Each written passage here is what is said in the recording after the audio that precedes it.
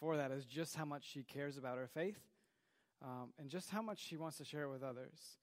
It really meant a lot to her. So it was really fun to see that in her and to be excited about it, but also shows us and reminds us, I think, of how important it is to share our faith with other people and just to be honest about our own personal stories. Because when we do that, not only are we helping those people in our lives see something that we get to see and experience, but also we get to experience it ourselves and are reminded of just how good God has been in our lives.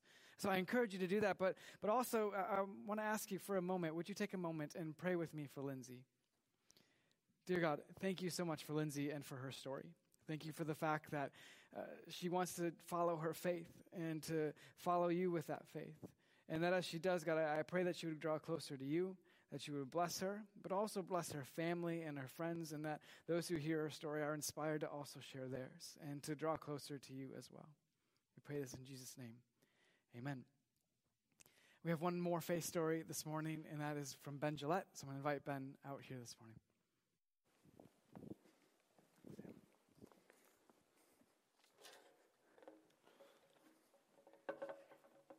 Good morning.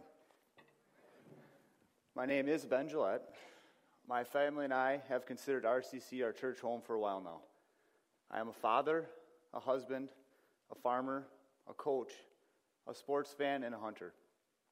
I'm on a journey and definitely a work in progress. I would like to share my faith story with you. I was blessed to have grown up knowing God at a young age. My family attended church and Sunday school regularly, helping me gain knowledge of the Bible. I really appreciate my parents and grandparents helping to instill this knowledge upon me. There were a few times through Sunday school, youth group, and catechism that we were asked if we accepted Jesus as our Savior, and the answer was always yes. When I got to college, I didn't leave Jesus behind, but I tended to drift from the life that he intended me to lead. Parties and drinking became more of my priority, as I followed the common or normal path of a college student. I attended church once in a while, along with a Bible study with some teammates of mine. Even with this, my faith was not the focus of my life. Once I moved on from college and into the real world, I married a girl I had met in school. The same faith trend continued here for me. I attended church and I served on church council. Even though I was serving God, the fire called faith was just a pilot light at this time. It was there, but I wasn't hitting ignite to light the faith up inside me. In hindsight, I would say I was naive as to the amount of work and compromise a marriage really was. I followed my heart and just dove in head first. In midstream, we found ourselves having problems navigating this challenging new life that we now shared. We did our due diligence of counseling and tried to sort our differences out. In the end, we decided we wanted different things from life and were divorced. The fallout was hard. I felt I had become a statistic, a failure, even unwanted. The hardest part of this is that we shared a son together, and it was completely devastating to think of not seeing him every day. It still saddens me when I walk past his room on the nights that he's at his mom's house and his bed lays empty. In addition to that, I couldn't imagine someone else being around my son as a father figure other than myself. I was crippled and totally beaten down by seeing my life and how I had pictured it destroyed. This isn't the game plan that I had drawn up. One day I knelt down praying to God, feeling hopeless and broken.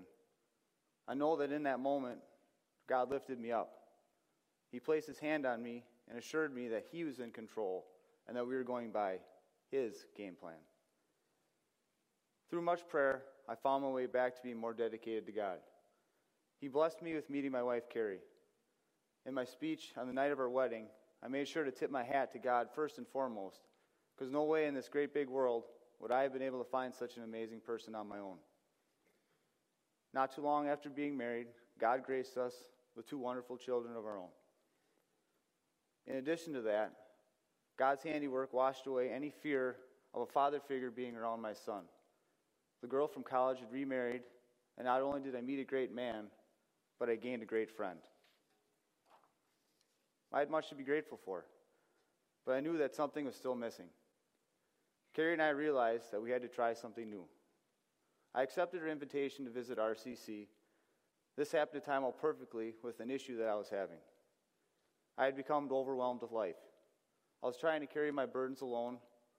I think I was too proud to ask anyone for help, even God.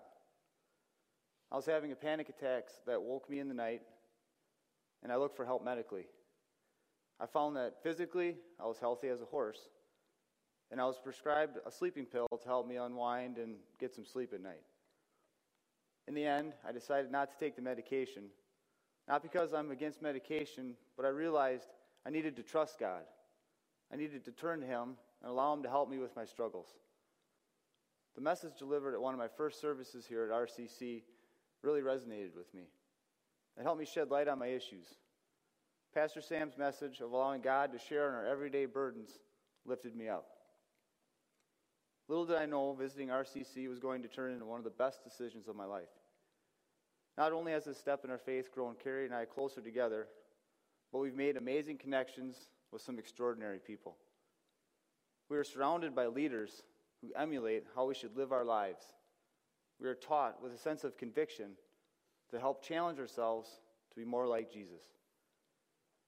Since walking through the RCC doors, I have acquired an undeniable desire to serve God and continue learning from the teachings in the Bible. This is where my faith caught fire.